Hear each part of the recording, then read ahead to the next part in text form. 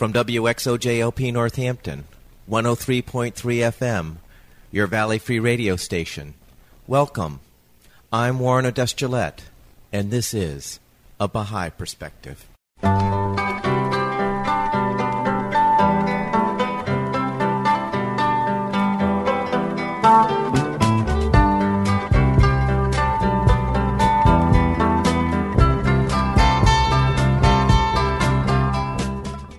Today I'm playing an interview with Peter Champoux.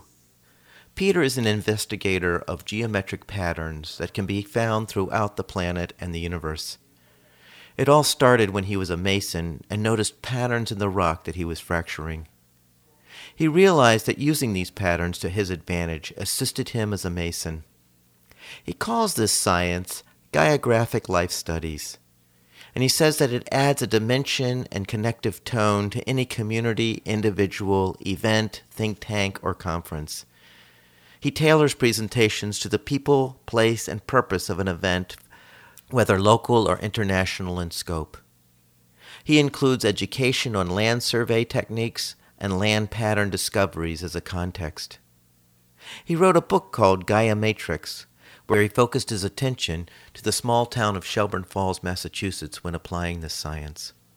You can find his work on the website geometryofplace.com. Peter is not a Baha'i, but I requested he apply this science to aspects of the Baha'i faith. In so doing, Peter developed a set of visuals to assist in his explanation of the convergence of this science with the Baha'i faith. You can find this visual at geometryofplace.com/Baha'i, Bahai. We'll be referring to these visuals during the interview. I started the interview by asking Peter to define for us geographic life studies. In this work that I've discovered, I've struggled with terms on how to describe it. Some people call it geomancy, geodesy, feng shui is probably within that genre. This is something completely different. It looks for patterns within nature that reflect a geometric pattern that implies that there is a life within it. So the term Gaia means it's become the kind of like leading term for the living earth, the consciousness of the living earth. So what I do with my studies is to look at patterns that people and communities make that generate geometries that suggest a certain quality of place or a certain purpose within the life expression. There's a whole conversation within the geometry of nature that goes back to the Greeks. You have all the studies of Plato, and then that evolves into the whole Templar business with building cathedrals that are based on sacred geometry. And the premise there is that sacred geometry is anything that is created by God, if you will. Flowers that have geometry, well, that's sacred geometry. So in my work as a mason, I was a classical mason, worked on stonework and studied the practices of Freemasons, just to learn their techniques, learn everything I could possibly about the nature of what they were trying to do. You know, it was like a technology that they were using, and I was trying to decode that as a modern to understand how to use that technology of stone to increase spirit.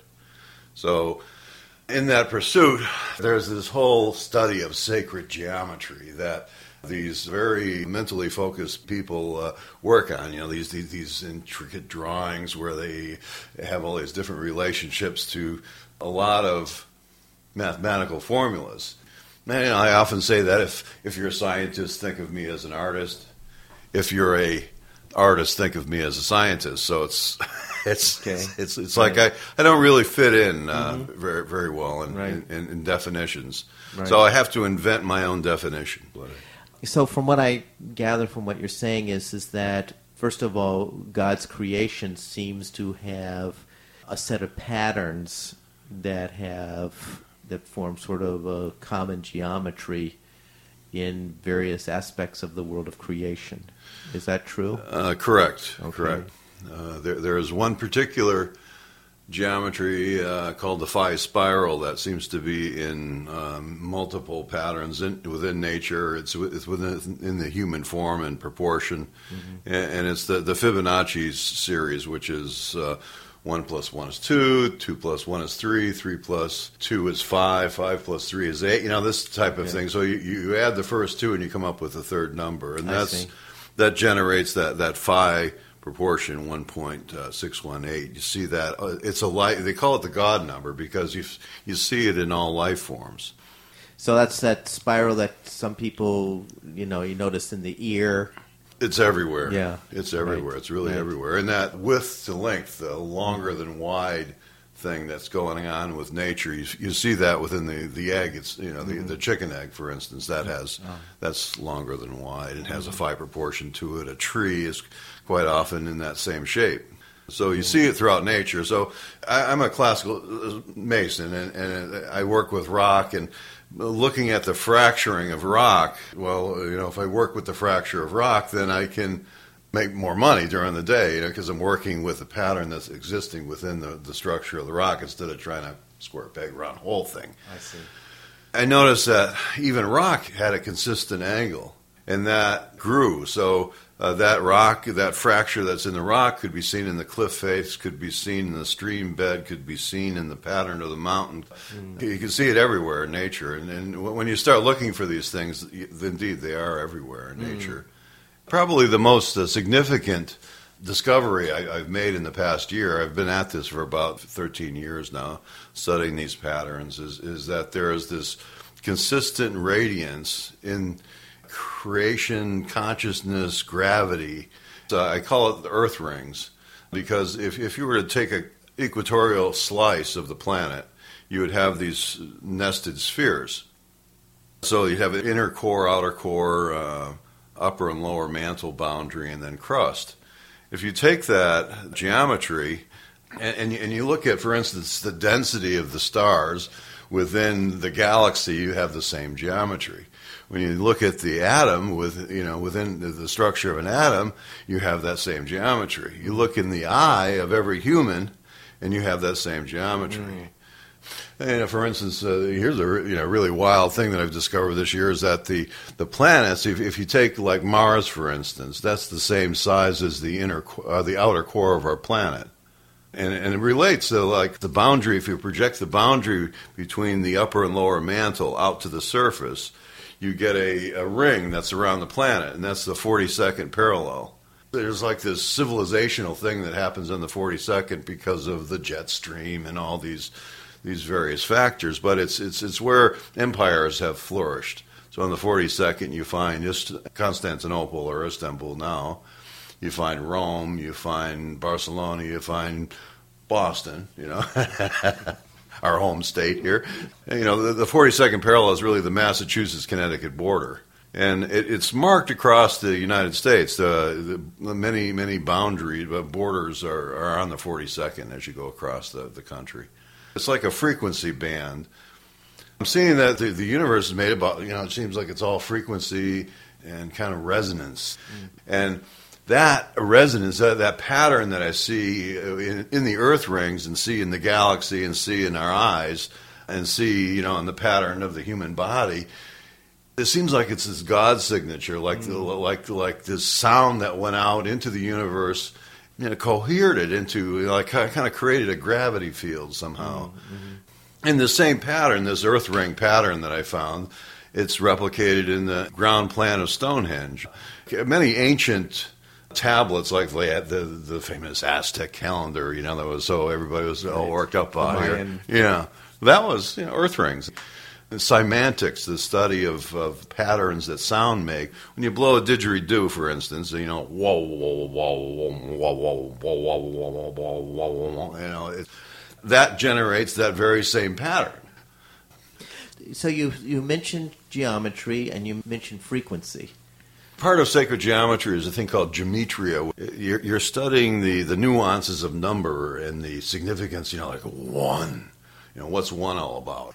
I mean, it's the singularity. What's two all about is polarity, but it's also love, the three, what's that? Well, you get into the Trinity, and you get into stability, and you get into, 4, you have the cube, and, 5, you have the pentagram, and that's also the retrograde pattern of Venus. And as you get more and more complex, you get up there in numbers.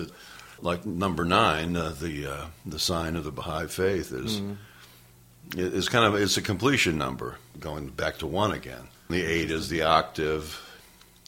So if you find an 8 geometry, well, there's music involved there. If you find you look at the pattern, okay, here's an 8. Well, if this is an 8, then where's the music? And then you look in the pattern in the land, and there's quite often music venues there. I see.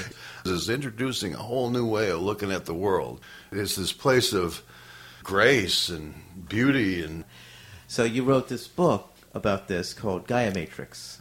The book described my early discoveries of a landscape pattern in New England, centered on Shelburne Falls, a circular pattern that emanated out across the continent.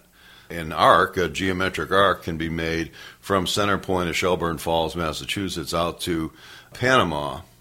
When you draw an arc, you end up with the coast of California and Mexico, matching that, and it's only Shelburne Falls. I mean, it's very specific to that. Mm-hmm. And then everything else all references that. You get these same kind of earth ring patterns radiating out from there, and, keying into places like the Great Lakes. So the Great Lakes, there was another geometric study. So it's a compilation and anthology of a lot of different studies I've done around North America up until 1999. I'm working on volume 2 here, but I keep getting new studies. Or where am I going to go with this? Luckily, they don't cut off the heads of heretics anymore. Put them in their house arrest forever. But it's quite interesting, these observations that you have about the natural geometry of God's creation and also the natural frequencies, as you describe it, of God's creation. Yeah. To address the frequency, it's like a bandwidth, if you will. So the equator of the planet, there's much different kind of energy there than there is up on the Arctic Circle. And each one of these bandwidths have a different frequency that holds the quality of being. For instance, the 30th latitude north is where the Nile Delta is, right?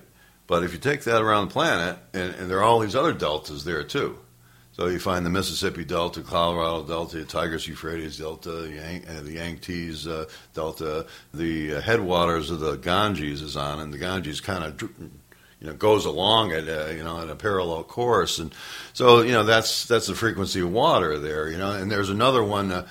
A 19.5 degree around the planet. That's where all the volcanoes are on the planet. You got Pinatubo, you got Hawaii, you got Kilimanjaro. It's always on this 19.5 in Mexico City, and so the 42nd is an empire frequency. So it seems to be like these bandwidths around the planet, and there are cultural bandwidths that I'm also finding.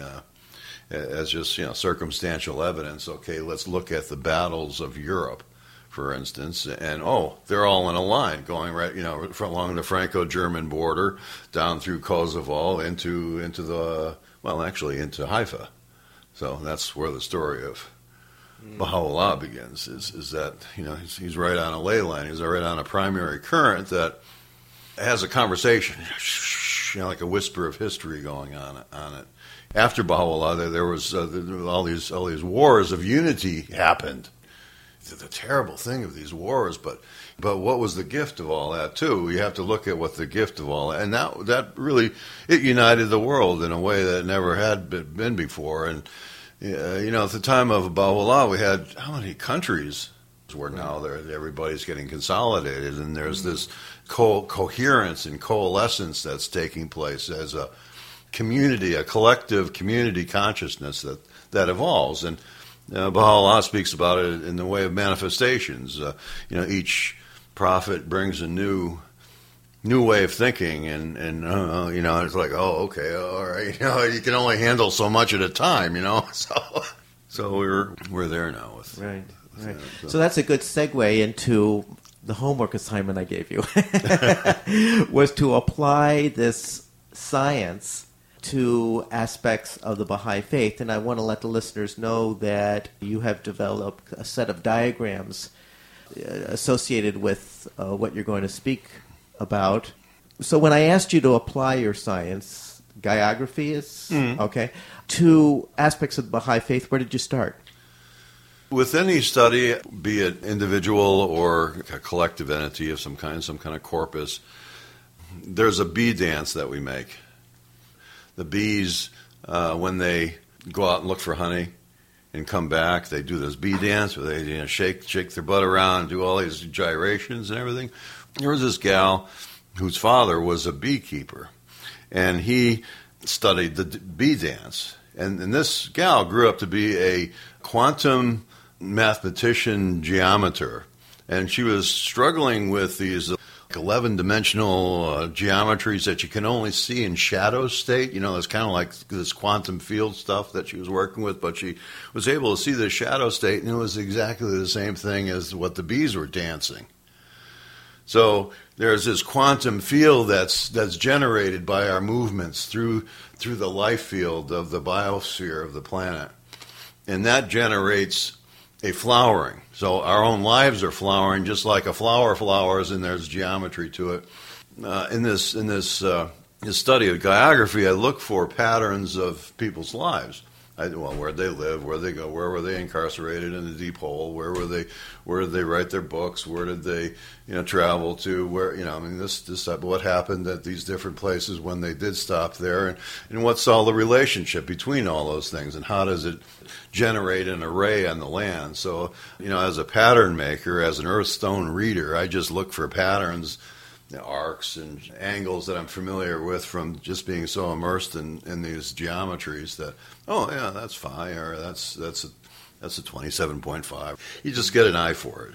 So you took the life of Baha'u'llah, starting at the point where he was in Tehran, and it looks like you traced his exile from Tehran to Baghdad to Constantinople, Adrianople, and then to Akka. So the man's life path. He was born in Tehran and ended up in Akka. And so that path to get there had a suggestion of a spiral. Whenever I see a spiral, it's the Phi spiral. Is it? Well, not a Baha'i. I am of Sufi orientation, and I am very familiar with the path of love that the Sufi poets are all about. And when I see this path, it looks like the footprint of a giant. How's that? Well, to have such an irregular, circuitous, and grace-filled path, but to have it cohere in such a regular way, accessing really important strategic points on a planetary consciousness field level of things. I mean, and in some ways, he avoided really, like important sites of the region, like never having put his foot in Jerusalem or Mecca. I don't think he ever made the pilgrimage to Mecca. Well, at least it's not recorded. It's not recorded, so it kind of put him apart from the Abrahamic baggage. Now, what do you mean by baggage? I don't want to insult anybody or to go beyond what I really know, but when you start messing with Jesus and Muhammad, it's like that's their turf, that's their territory. Where it's like just step right over. It went from Samaria in the Tigris Euphrates, and then carrying that around the Holy Land and generating this dervish turn, this vortex of grace. Reading the man's life, it was like this caravan of beauty, but it was this unbelievable misery at the same time, like this caravan of dreams or something, and Dervish Shah writes about, I think, of a Sufi book, The Caravan of Dreams. So this spiral that you're referring to, because his exile takes him from Tehran and ultimately as far north as Constantinople and then down toward... Right. So in this spiralic path, he's crossed the 42nd parallel, the 30th parallel, the Silk Road lay, the Arcadian lay, and the Nile lay. So he's taken... like these entrainments. If you will, ley lines are like acupuncture meridians in our bodies. They carry memory. They carry, like if you have an injury, well, that's held in this, and you got to put a needle in to release the, and all that business. Well, it's the same thing here. Over and over again, you rub your finger along a spot, it gets red. So over and over again in the Akkadian lay, we've had the German-Franco conflict that's in the East-West conflict, the North-South, the Moors versus the Christians, the Eastern Rite versus the Western Rite. It's all right here in this space. So you have the 30th degree of the waters, and the waters of the world can connect with all the waters of us. It's all about water here. And ultimately, it's water that entrains things to be geometric. Water has that geometry within its structure. The H2O bonding is at a proportion that generates all the sacred geometries. I've got another study on my site somewhere about it. But water is a big piece, so he draws in that, draws in the Nile piece, which also, going through Alexandria, there was this, that's the seat of knowledge, the Library of Alexandria, and so there's all these things that are all pulled in by this man's path around the Middle East, going to Constantinople. It was the Holy Roman Empire releasing that field and introducing a new field, and introducing a new Bahá'í to the world. But it's kind of like an instrument, with these are strings and with frets on it. And if you go over and over and over again with war, war tends to grow on those lines. So you get a lot of conflict. Like Kosovo, the conflict in Kosovo is right at the intersection of the 42nd parallel in this Arcadian lay. And so the people of Serbia got in this whole empire mind, the great Serbian Empire is going to rise again. And it was crazy. But they were just kind of falling into this consciousness field. With Baha'u'llah's travels and writing these and saying these prayers, he's like putting a finger on the fret and putting this oscillation of love into the planetary field. What's the significance of the Silk Road lay? Looking at the recent conflict in the Middle East, wherever I see conflict going over and over again, there's usually some kind of entrainment there, like an old pattern. So let's see what's in alignment. What 3 points can I put together? Baghdad, Islamabad, and Kabul were all on an exact straight line. And, here's Hong Kong at the other end of it over here. And, here's Lhasa on here. And, here's the Himalayan mountains that look like prayer beads on it or something. It's just this. It wasn't exactly the trajectory of the Silk Road, but it connects those Silk Road centers to one another across a great distance, kind of uniting the Eurasia. So the significance of that band being what? That's the Eurasian band. Okay. Bandwidth. So if here in this nexus of the Middle East you have a pool of all these various energies coming together and vortexing, and so that particular line brings in the Eurasian Eastern consciousness, Eastern Hemisphere consciousness, the fields of those people. It's a way in which a giant of the heart can project himself to the entire planet. Peter asks me how the Baha'i faith took on the number 9 as a significant symbol. I incorrectly refer to the Arabic word vahid, saying the numerological value of it is 9. In actuality, the numerological value is 19, which is also a significant number to the Baha'i faith. The number 9 actually comes from the root of Baha'u'llah's name, Baha, which means glory. The translation into English of Baha'u'llah is the glory of God. This root, Baha, is Arabic, and its numerical value when you add up the Arabic letters is 9. This is really the historical reason why the number 9 is important to the Baha'i faith. I'm not familiar. When did the Baha'i faith actually choose 9? When did 9 come in? That was something that the Baha'u'llah had to... Well, the Bab came up with the concept of the Vahid, which in Arabic means unity. The numerology of that number is 9. And so that's why it became significant, and so 9 symbolizing unity, which is the fundamental message of Baha'u'llah for this day. So Vahid. The transliteration spelling is V as in Victor, A-H-I-D. But if it's written in Arabic, the values of the Arabic letters represent the number 9. From that was born the 9-pointed star. Okay. To represent Right. this Vahid, or unity. Right.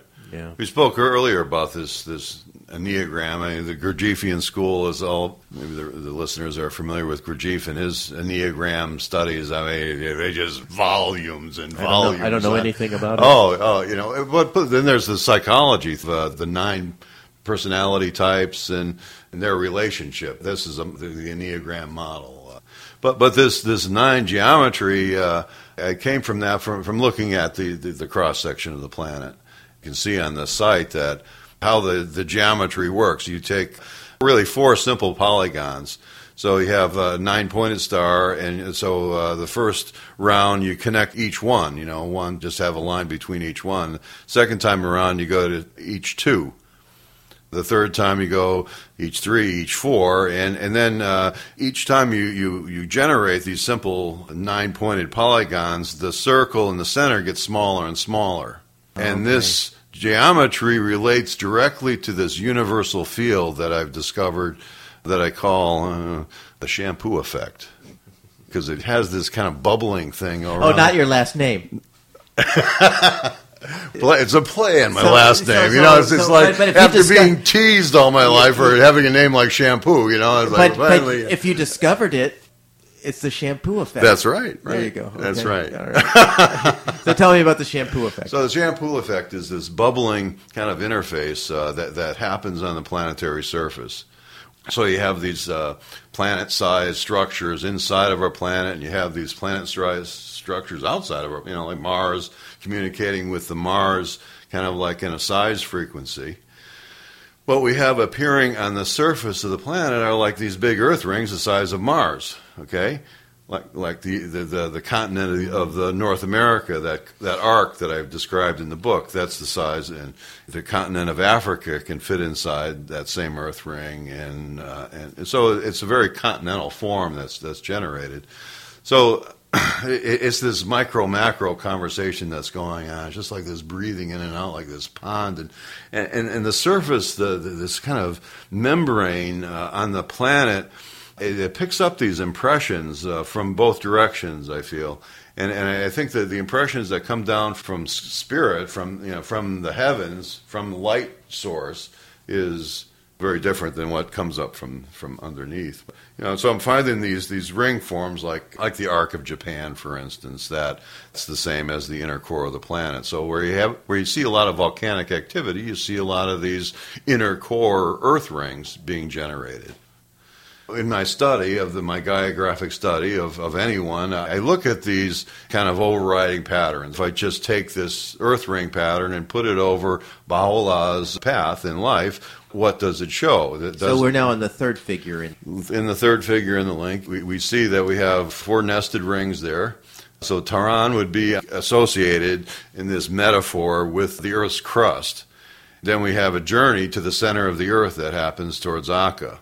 The first stop in Baghdad is at the radiance of the outer core, and then we go out to Constantinople. Which is now Istanbul. And that's right. And Adrianople. It's about the same area. Yeah, it ended up being on this ring, this boundary that marks the 42nd parallel out on the planet.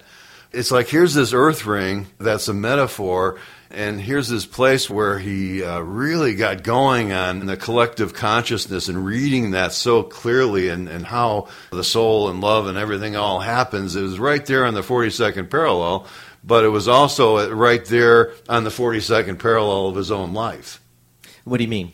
In scale, if you were to project where Constantinople is on this graphic out to the surface, that's the mantle boundary, right. upper lower mantle boundary. That circle is representing a certain Earth border internal to the Earth. And you're saying... That's the boundary. That line there is the demarcation between the upper and lower mantle. Okay. So it's like a taffy difference, different density, a different mineral content. Iron, as you go closer to the center, gets more and more iron-like. Mm-hmm. So there's this demarcation there that represents this Earth ring. That's the 42nd parallel, because if you project that boundary, upper and lower mantle boundary, to the surface, it ends up being right there where he is. And I'm like, he's using his own energy field to interface with the planetary field. And who's doing it? The Shah or the Sultan or, whatever. In their efforts to get rid of him, they put him right on the path of being. That's how grace works. It's so wonderful to see in lives of men like this. Peter emphasizes that Baha'u'llah's exiles strum the 42nd parallel when exiled to Constantinople and Adrianople. Peter speaks of the 42nd parallel as representing empire building. I didn't realize this at the time when I was speaking to Peter, but it was when Baha'u'llah was traversing the 42nd parallel that he wrote to the kings, rulers, and emperors of the West, proclaiming his message of unity and the abolishment of war. What is the spiritual significance of the 42nd parallel? Catholics called it, the Christian monk call it the river of light, because there's so many light centers along it. The Pyrenees Mountains are along the 42nd parallel, and Rome is on the 42nd parallel, and the Great Wall of China, serpents along it like a great, great snake going back and forth across the 42nd. Beijing is very close to it. So it's like this light is holding forth this ideal. And it's also, the 42nd parallel has a lot to do with the spread of Caucasians. The Caucasus Mountains are on the 42nd parallel, and these are some restless people, and they just wanted to see where that sun was going. They just kept going till they reached California, And this last figure, the house of worship, with the geography sort of mapped the houses of worship around the world. So maybe you could explain this figure to us. The geography of the faith, it's all about patternings and how the faith as a cohesive whole look like, and how does it relate to planet. The work of building these houses of worship, I'm not quite certain how the process happens, but it seems like it's almost like the conspiracy of grace again. Here's some land, build something. And it's 9-sided. So you have all these 9-sided temples all over the planet that are in oscillation, resonant field with the planet, with the creation field of the 9, the Enneagram, which is, oscillating, like a creative force. So you're in harmony and coherence with that oscillating force, right? So in this final image, we have the houses of worship in Germany, India, and Uganda being equal distant apart. So we have these buildings in a triangulation. So the triangulation is a piece of that 9-pointed building. So what you're creating here is a hidden temple or a greater temple made up of a series of other temples. Templars of France in particular, they, for instance, arrayed all their cathedrals in the pattern of the constellation Virgo on the landscape, drawn out, perfectly accurate.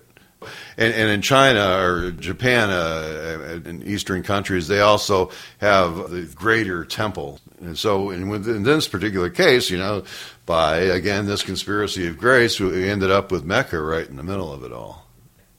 Now, you have something called the House of Worship Great Circle. What is that? Looking at where the other houses of worship were, I tried to make an alignment around the planet to see if there was any cohesion like that happens, because that's how you build the geometry to find the line, is the baseline or the chord, the string that you play. So it's stated on the bottom the different. Uganda, Australia, Samoa, and the United States create an earth-encompassing ring of worship. Right. It's like this bandwidth. It's if you were to create like 100-mile wide bandwidth around the planet, it would be in a straight line. This kind of thing, So it's really remarkable how we do this. I mean, this is it's like a bee creating a hive, and just by doing, being, praying, living, all of a sudden there's this hive there. And that's what I'm seeing, that we're doing this, and we do it in our lives. We do it in our like for instance, take wherever you've lived, where you work in context to where you live, and how, what's that geometry in relation to north, or where your church is, or things like this. You really need, it's a geographic thing where you need to take in everything. Doing this work, you really need to be a total generalist. There's no training in our society for being a generalist. Being a rebel, I really grated against that and insisted upon keeping my mind and developing my own ideas, and this is the fruit of it. I understand that there's 120 houses of worship being planned. Well, that's interesting, because just this year, our International Bahá'í Council, called the Universal House of Justice, just announced that they now are starting to implement houses of worship in every country. And this just started. So right now, what we have is a house of worship on about every continent. So it's seven or nine houses of worship at the moment. Yeah, the one down in Panama. Yes. Right, and Samoa, which I think you mentioned here. Yeah. And the newest one is being built in Chile. Yeah, that has kind of these luminous tent, kind of like tent quality to it, or beautiful that vortex. And vortexes are us, after all, And interesting, this earth pattern that I found, this earth rings, is you find that as a dowser, water witching, if you will, you can detect these energetic patterns in the earth, and consistently dowsers who douse out energy vortexes in the land, which is where kind of like ley lines cross, and when waters come together, you get a vortex. Well, the same thing with these earth currents, these telluric electromagnetic currents that are within the earth, so it creates a spin, and this vortex replicates that same earth ring pattern. That is ultimately where I started looking. I kept looking at this pattern that everybody was coming up with these vortexes, and sure enough, came up with the cross section of the planet as being. And even the sun is also, your cross section of the sun itself, same thing in the inside. Just to take this out to a really cosmic level, as we go out into the outer planets, they get larger. Well, how does this theory play out then? Well, the interior of these, like giants, have these stony cores that are the same size as the Earth. And we have this thing, Pluto, out there that's spinning around that we don't quite know what to call it, planet or planetoid or something. But they say if an extraterrestrial object came by and nudged that gravitationally, it would send it to the sun.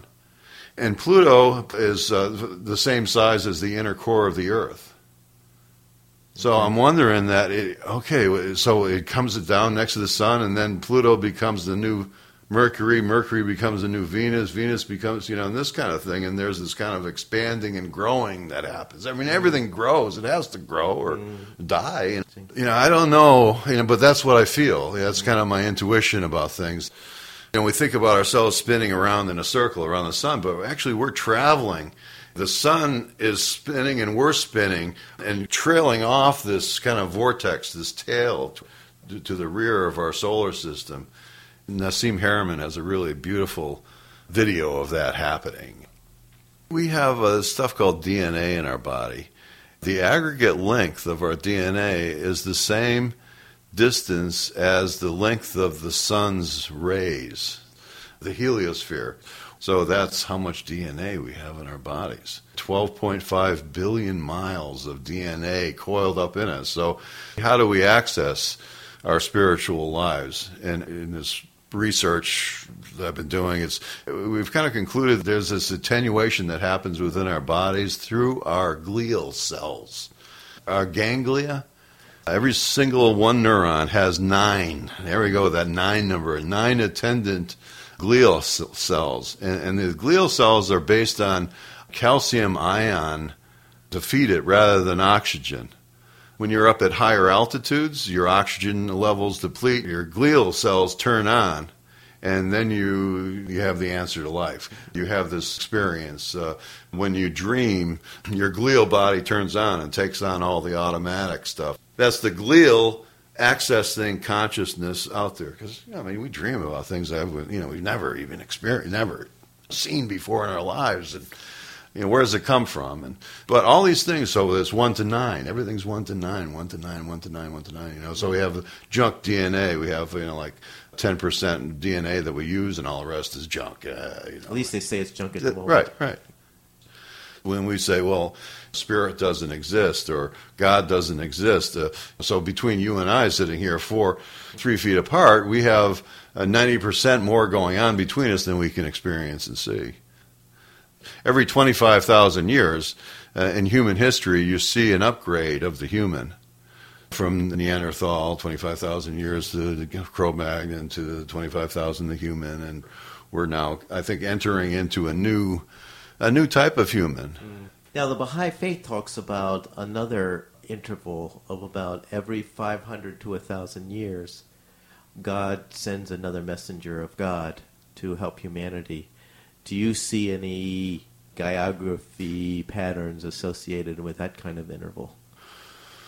As a planet, we're part of a living star that's part of a living galaxy, and we're dolphining through this galactic plane.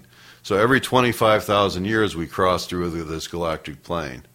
The planet has this wobble every 26,000 years, and when you say 1,000 years or 500 years, that is a fraction of that period of time. And to keep things in pace, human memory, they forget.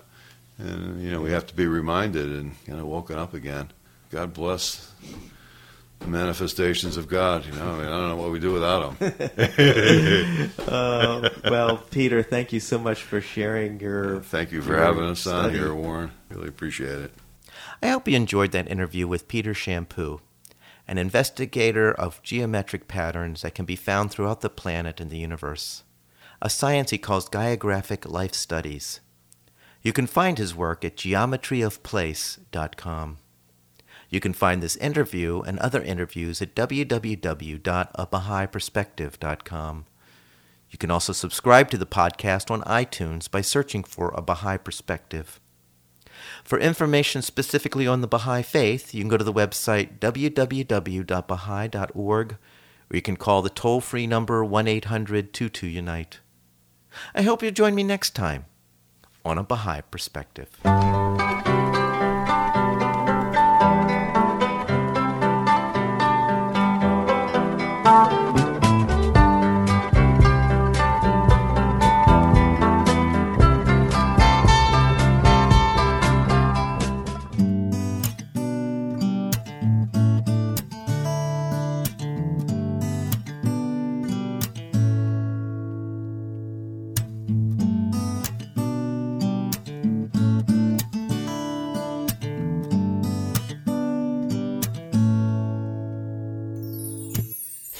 Create in me a pure heart, oh my God,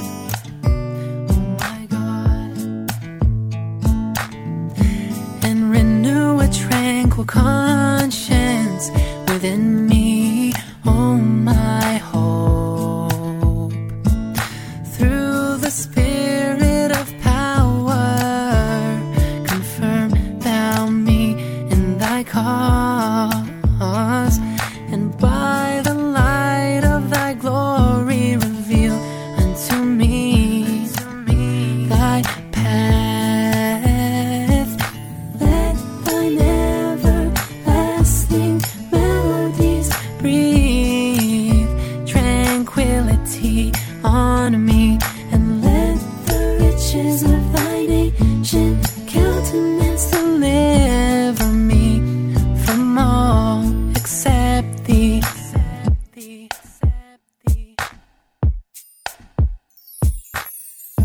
Through the power of thy transcendent might, lift me up unto the heaven of thy holiness. Whoa, source of my being, and by the breezes of thine eternity gladden me, oh, thou who art my God, and let the tidings of the revelation of thine incorruptible essence bring me joy. Let thine breathe tranquility on me, and let the riches of thine ancient countenance deliver me from all except thee.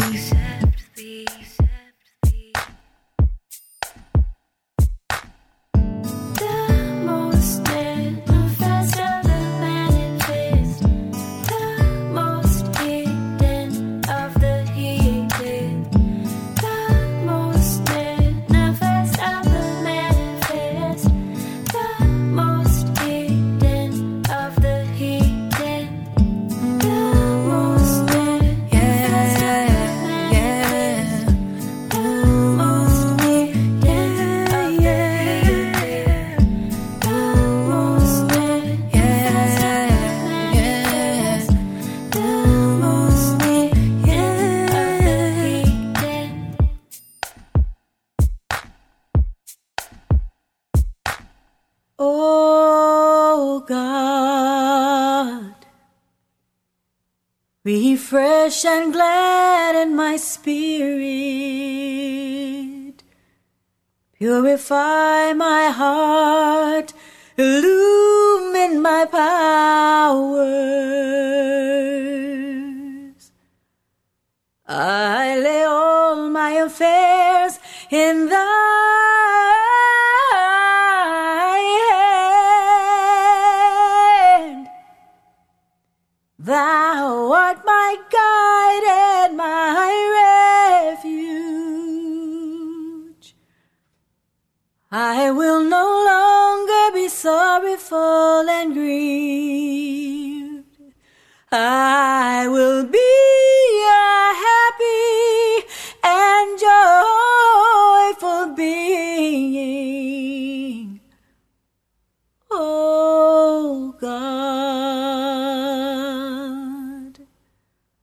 I will no longer be full of anxiety, nor will I let trouble harass me. I will not dwell on the unpleasant things of life.